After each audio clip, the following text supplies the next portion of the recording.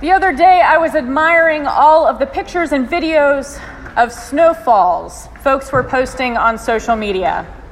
I was particularly excited to see all of the snow around Suwanee, Tennessee, where Jordan and I lived for 3 years while I was in seminary. Suwanee is normally a pretty magical place already, being a small town on top of the Cumberland Plateau, about an hour from any civilization. In the spring, it's covered in wildflowers and fog so thick you can't see your hand in front of your face.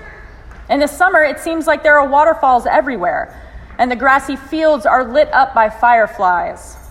And in the fall, the leaves actually change color and fall to the ground, something I didn't know really happened. But winter is weird. Suwanee is just far enough north to where it actually does get cold and gray and dark. And it's just south enough that snow only happens every now and then.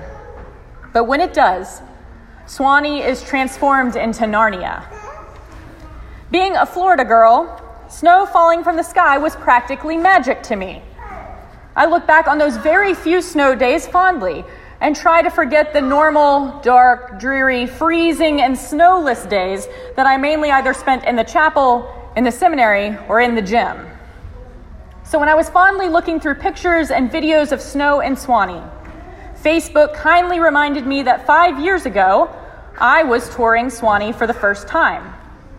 I chuckled a little bit at 27-year-old me in bootcut jeans with long, straight brown hair, wearing sneakers in the snow, holding my first coffee from the local coffee shop, and absolutely giddy from the snow flurries that swirled around me for the first time. That was the moment I knew God was calling me to live and study in Suwanee. Chuckling to myself, I texted that picture to my best friends without any comment. After some laughter and some talking about snow, my girlfriend replied, "Gosh, Lisa, you look like a completely different person." Without even thinking, I typed back, I was a completely different person. And I was right. The more I've examined my heart these past few days, the more ways I see how different I've become. In the priesthood, we often joke about what we used to do in our past lives, but some days it is hard to believe that I once went to law school, or took the bar, or practiced law, or managed a team of people. My priorities have changed. My values have changed. Things I once thought were important just aren't anymore. As devout as I was going into seminary, I am a different person than I was 5 years ago. And I don't think it was Suwanee that changed me. I think it was God. Jesus is the one we talk about being transfigured on this day. The glory of God shines through him, his face glows, his clothes become dazzling white, and Moses and Elijah, representatives of the law and the prophets, are by his side. But Jesus is not transformed. Jesus is the same person. Jesus, in his humanity and his divinity, is just finally fully revealed. But the lives of Peter, James, and John, who witnessed this revelation, this vision, this declaration, the lives of Peter, James, and John will never be the same. Even with the faithfulness they had shown up to this point, this mountaintop experience would forever transform their lives. Many of us have had mountaintop experiences. We have come intimately close to the living God, and it has been transformational. We are different people now than we were before the experience. When we talk about Christianity, we are talking about transformation. We can think Jesus as a historical figure with great ideas. We can love our church community. We can volunteer with our favorite organizations around town to tangibly help our neighbors. But until we witness the glory of God, our lives will not be transformed. Sometimes this transformation happens slowly over time as we let Christ in little by little. Sometimes we are rocked by tragedy or trauma or hardship, and Jesus shows up in our midst.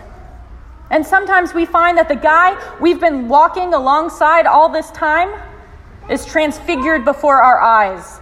And suddenly we find that we are no longer the same person we were before.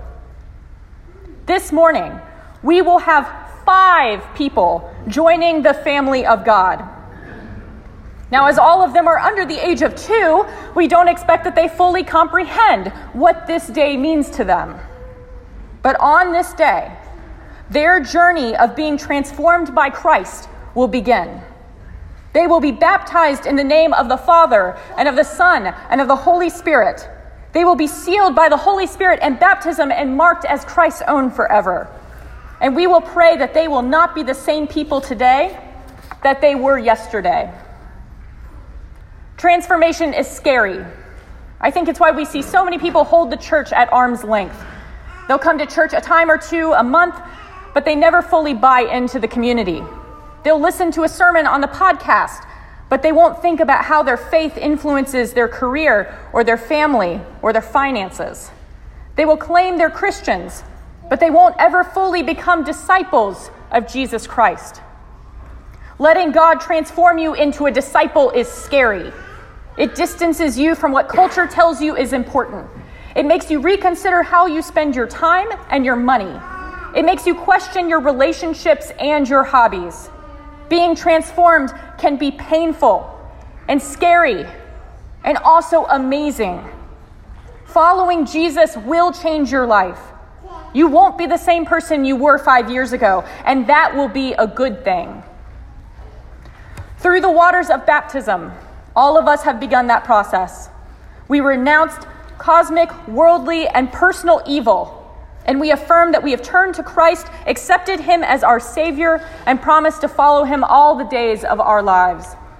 Then we made a covenant to act as Christians and to open ourselves up to the transforming power of the holy. We promised to come to church and participate in the sacraments with the community. We promise that when we sin, we will repent and turn back toward God. We promise to tell others about the good news of Jesus' death on the cross and his resurrection from the grave. We promise to love our neighbors, to treat them with dignity, and to work for justice and peace on behalf of all of the children of God. These are the promises that open us up to be transformed by God. These are the promises that will change our lives if we let them. These are the promises that will make sure we are completely different people 5 years from now.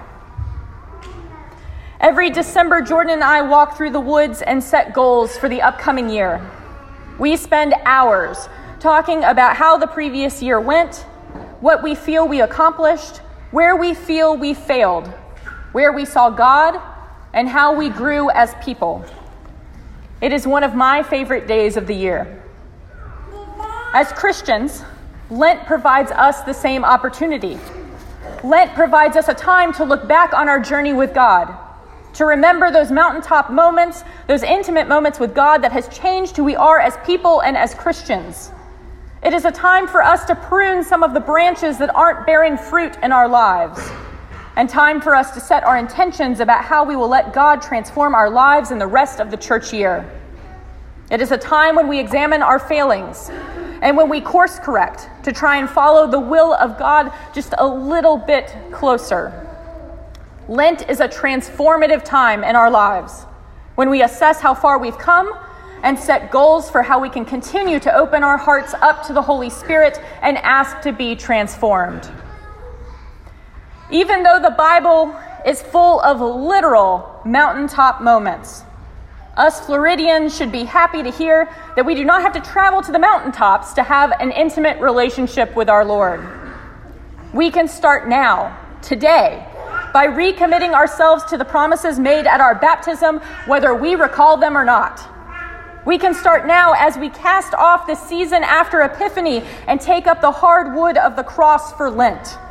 And we can start now by asking God to come into our lives, to mold us like the clay we are, and to transform us through his love.